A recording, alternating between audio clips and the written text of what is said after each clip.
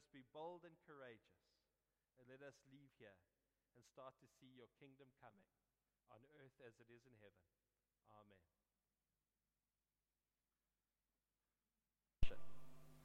And so let's take a look at what happens when we build for the Lord. Now, I truly believe that whenever we build, whenever we create, whenever we make, we start to see God's, we start to feel God's inspiration, because that's when we are a lot like God. God has given us the gift to create and to build and to make, and when we do that, we start to really be inspired by God's will. When they get to halfway, whenever we build for the Lord, whenever we start to say, you know what, we're going to take our family and we're going to honor God through our family, and that's how we're going to build our family. When we build our business and we say, you know what, we're going to build this business and we're going to use it to glorify God. When we, in our careers, and we say, you know what, we will stand up for God no matter what the culture of this company is, we are going to take a stand for God. Otherwise, other people make ministries. You know, they build ministries because there are certain things that they are passionate about, and they want to serve children or they want to serve the poor, and they go out and they build ministries. Now, that's great, and it starts with amazing vision, and it starts with God's Spirit, and then you start to build it, and then opposition comes, criticism comes, weariness comes, and that's just part of the package. Anyone here, when you've been building something, feel that you've been criticized? Okay. Anyone here feel weary once they've built something? Okay. Anyone experience negativity from other people?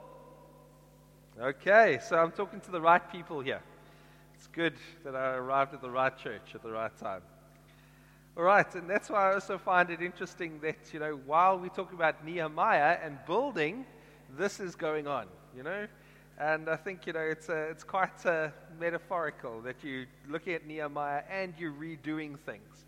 And when you are redoing things, you will experience criticism. All right, so there's some of you who are going, oh my goodness, what are these people doing? Well, you know, be constructive. Be constructive in your criticism. That's all I can say. So, in the story of Nehemiah, what we see is that there is opposition to the Israelites from the north, from the south, from the east, and from the west. And there's always a time in our lives where we experience that kind of opposition, that we feel that we are taking it from all sides. And then we've got to start to put it in context. So let's look at the ways that we are attacked. The first one is through criticism. Now, I'm part of the St. Mark's Methodist Church, which is just up the road in Edgemead, and I've been serving there for the last 14 years. And I came in and took over as a full-time employee of the church when they were doing something called the homeless ministry. So they had gathered, you know, perishable goods and clothes and, you know, all these kinds of things to feed and to clothe the poor. Now, those who were homeless used to come on a Tuesday morning to come and receive from the church. But we started to experience incredible opposition from the community. Now, whenever you try to build something in the name of the Lord and you try to stand up against what is out there and you want to stand up for justice, you're going to get some community members getting upset. So they came and said, you know, how do you allow people who have addiction problems, who choose to be homeless, and allow them into our cozy little suburb? You know, you're just bringing crime in, you're bringing, you know, these unsavory characters. And so, yeah, we got letters and we got people marching up to our church and saying, you've got to stop this. This is not healthy for our suburb. And that's great. Because the moment that we get that, we start to know that we actually are starting to make strides in the name of the Lord. And you might be going, you know, maybe I'd be one of those people in the community that would come and have a word. And that's fine. Everyone needs to, you know, sort of have their voices heard. But at the same time, we need to remain true to the vision. So once that had happened, then we started to get church members that started to come in and say, you know what, you guys are spending money on people with addictions and that choose to be homeless. Why don't we use that money for other things? other things that would, contribute to our comfort in our church. There's a whole bunch of things that we could be doing for our own members. But then again, that's not in the vision. That's not what God has called us to do. God has called us to look after those on the outskirts, those on the margins, those who have suffered injustice and poverty, not to contribute to the comfort of our own people. But we had to deal with that kind of opposition. And so you get the opposition that comes from the outside, and that you can handle because you know how to deal with it. But then you start to also deal with very close kinds of criticism and negativity. I have a friend who about 10 years ago decided to go into the ministry full time. He had studied as a chartered accountant, and his parents had obviously put a lot of money into his education.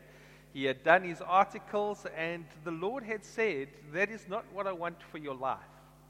And so eventually him and his wife had sat down and they said, we are ready to go into the ministry. And as he was doing that, his parents and his family members came and sat him down and they said, do you know how much a minister earns? Are you aware of how you're going to be able to make it through the month on what they give you?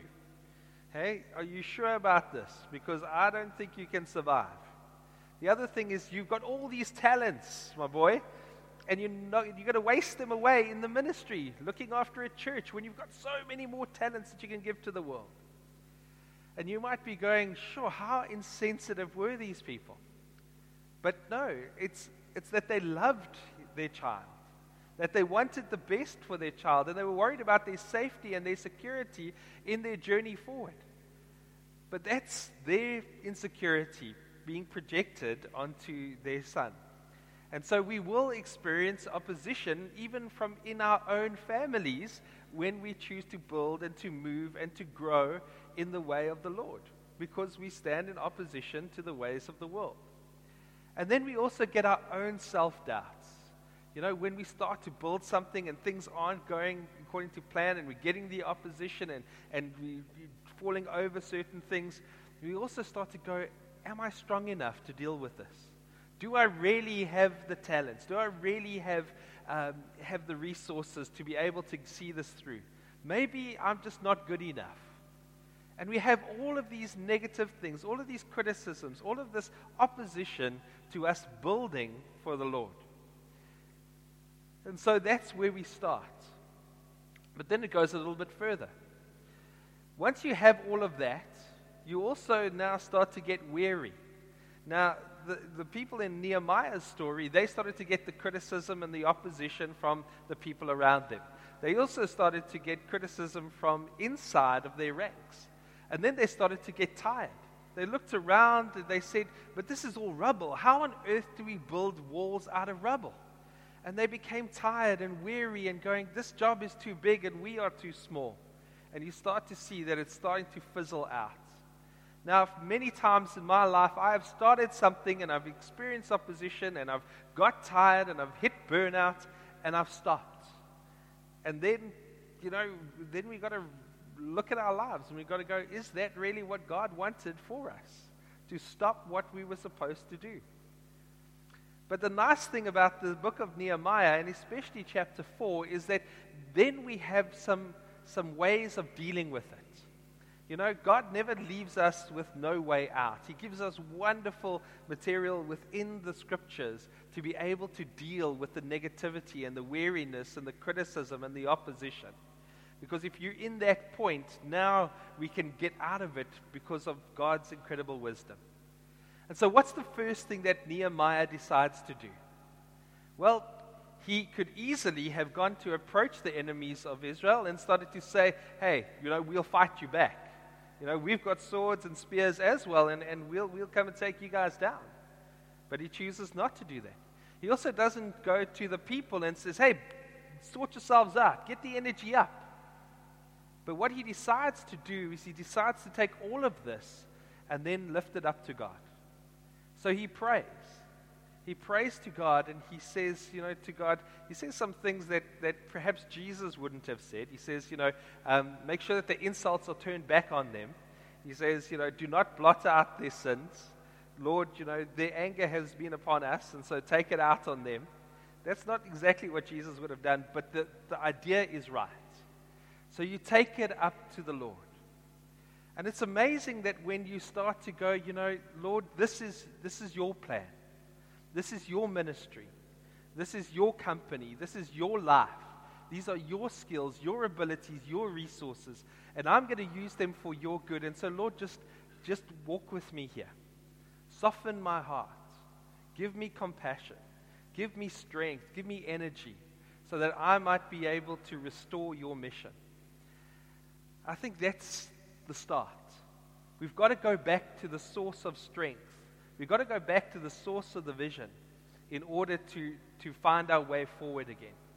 And so when you are experiencing criticism and opposition, do you initially go straight back to God, or do you try and perpetuate that retaliation? Go back at the people who are starting to criticize you. But we go back into prayer. And then what happens is there's that incredible peace that transcends all understanding that starts to fill our lives again. So that's where Nehemiah starts. And once he's done that, then he starts to, where am I now? It would be nice if I remembered. Yeah, gee whiz, guys, hey? Okay. Thank you. And then he says these words, and this is an important part. He says, remember. Remember that God is great and awesome. Remember. Whenever you go into the scriptures and you hear the word remember, take note. Because it's one of the themes that is so prevalent throughout the whole of scripture. Constantly go back to the beginning. And I remember that when they were in Babylon, they said, remember. Remember back to when we were slaves in Egypt and God saved us. Remember when we were being chased out of Egypt and we crossed the Red Sea. Remember that God saved us. Remember when we were in the wilderness and we didn't think that we were going to eat and manna came from heaven. God saved us. Remember when we get into Canaan. Remember when we lost everything because the Babylonians have taken us out. Remember. But now we are back here. We are back here in the holy city. We are rebuilding. Remember how we got here. Faith often only makes sense looking backwards. We've got to remember those times where we had become weary, when we had lost hope, where we had experienced opposition, and God was with us. And God brought us out of those heavy, stressful times and brought us into a new way of living. And so, how often do you take time to remember?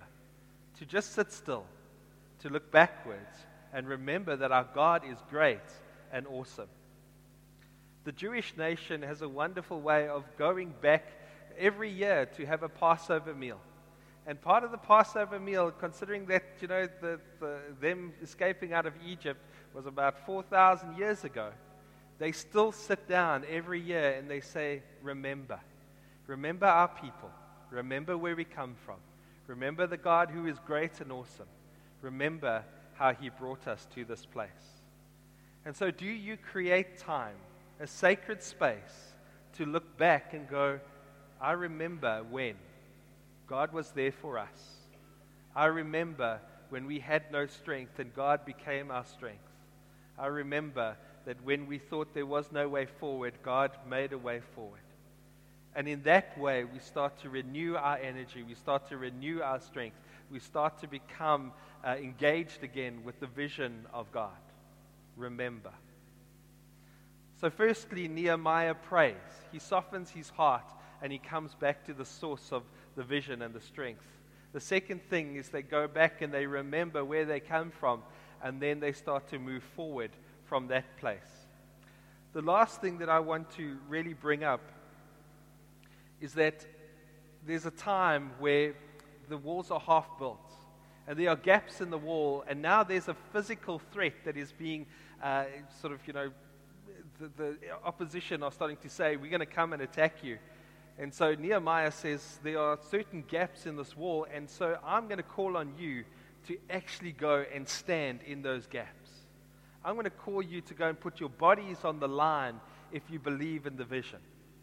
And there are times where we build things where God says, I need you to put everything into it, even if it costs you.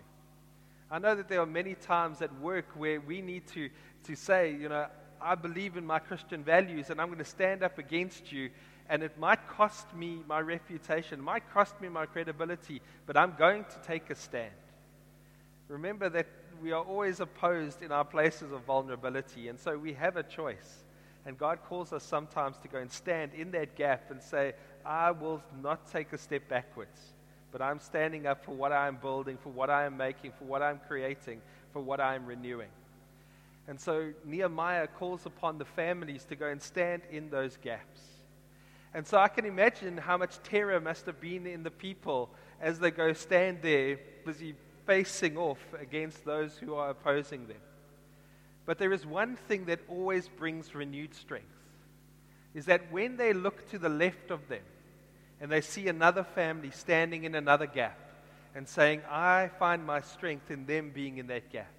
And then you look to the right and you find another family standing in another gap, and you're going, I'm not in this by myself, we're in this together. It gives you hope, it gives you strength, it gives you a new way of looking at the world. It's not easy, but it does mean that we're all in this. We're all in the journey together. And that's why I love communion. Time of communion is so sacred because we all come up. And I can look to my left and I can look to my right and I go, I've worked in ministry with so many of these people. We have established things, we have grown things, and we've not had it easy. We've been insulted, we've had issues, we've lost ministries together. But we all got wounds. We all got spiritual wounds, we've all got emotional wounds that we will keep. But when we look at each other, we go, well, we're in this together. And then there's a wonderful moment where someone offers us the blood and the body of Christ. Someone who gave everything he had for the vision of the kingdom. And then we look and we go, we all need that. We all need the body and the blood of Christ, the one who gave everything. So that gives me new hope that I can give more of myself to reestablish the kingdom of God in this world. We're in this together. And that's the beauty of community. When Nehemiah called upon the families, he said, I want you to show that you are a community. I want you to show that we have to build together because there is no other way forward. And so when you walk into this church, do you look at each other and go, these are my fellow workers. These are my fellow builders. And we've all taken scars and we've all taken hits and we've all got bruises. But we will not back down. We will keep on building for the sake of the gospel, for the sake of the good news, for the sake of the kingdom that is coming to earth as it is in heaven. We need to hold on to that. So those are the three ways that we fight back against opposition. We firstly pray more. Secondly, we start to go back to the vision. We start to realize that the vision is worth putting our lives at risk for. And not just our physical lives, but very much our who we are. And then we look around and we start to see that we are not just alone in this journey, but we have fellow workers that we are with. The last thing that I want to read is a wonderful speech that was given by Theodore Roosevelt in World War II. And he speaks about how easy it is to stand on the sidelines and to throw criticism. You know, it's so much easier to say, you shouldn't do it that way, do it this way. Or that's never going to work. And there's so many times that I've done that. But then that's given me no kind of joy, no kind of strength. But it's when you actually get your hands dirty, when your blood, sweat, and tears are involved in something, that you start to see how you grow and how the church grows and how, sort of the kingdom of God grows. And so I want to share with you this part of the speech. It's called The Man in the Arena. It says this: it is not the critic that counts, not the man who points out how the strong man stumbles, or where the doer of deeds could have done them better. The credit belongs to the man who is actually in the arena, whose face is marred by dust and sweat and blood, who strives valiantly, who errs, who comes short again and again, because there is no effort without error and shortcoming. But who does actually strive to do the deeds? Who knows great enthusiasms, the great devotion, who spends themselves in a worthy cause, who at best knows the triumph of high achievement, and who at worst, if he fails, at least fails while daring greatly, so that his place shall never be with those cold and timid souls who neither know victory nor defeat. And so my challenge to you is to dare greatly. Maybe God has put something on your heart that you need to build and restore and renew, that you need to take a risk and step up, but you've not wanted to do that because of the opposition that you will face. Well, dare greatly, because God put everything on the line for us. And so will we put something on the line for Him, even though it costs us? So there's your challenge. Start building, start creating, start renewing. No matter what it costs, it's worth it. Let us pray. Dear Lord, when you started your ministry, you said, "Blessed are those who are persecuted, for theirs is the kingdom of God." And so, Lord, so often we avoid persecution, we avoid criticism, we avoid any kind of negative that is in the world. But Lord, we cannot avoid that if we are building your kingdom. We will inherently get pushback because the world's value stands against ours. But Lord, give us the courage and boldness to be able to step out. The wonderful thing, Lord, is there's people in front of us that are already doing the work. Let us join hands. Let us look to the left and look to the right and see those soldiers of the Lord that are putting so much on the line for Him. Lord, thank you that you have given in us a creative spark, that when we actually use it, when we start to build things and make things and grow things, that we feel so connected to you. So Lord, let us be challenged. Tell us in that still small way where you want us to build. We thank you, Lord, for your wisdom. We thank you for the story of Nehemiah, and may it live long in our hearts. Amen.